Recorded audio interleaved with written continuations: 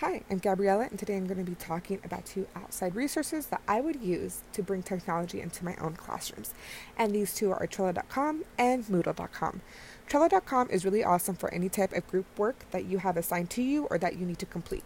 It's a planner like platform, and it provides you with lists and tasks that each and every one in your group can complete together or individually. And what's awesome about that is it completely takes away the hassle of having a group member who may not be able to get to the phone in time to answer a text message, someone who goes ahead and doesn't have a social media to contact someone else, or even a group member who has an unread email and you guys just cannot connect to them. Trello.com has a platform where everybody can see what's going on.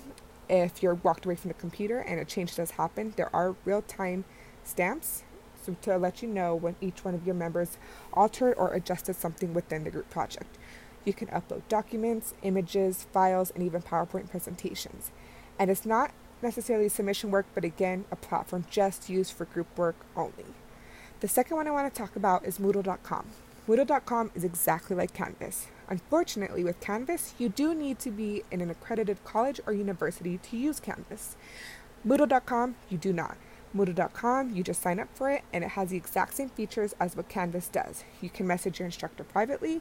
You have a cute little calendar that you do in Canvas that tells you all your assignments, past assignments, and upcoming assignments. It can give you separate tabs where you can upload files, modules, or assignments, so students can look back and check, and you can even upload discussions and group work on there. Again, Moodle.com is exactly like Canvas. I enjoy the convenience of Canvas, and Moodle has brought that to everyone's use. So those are the two outside resources that I would use to bring technology into my classroom.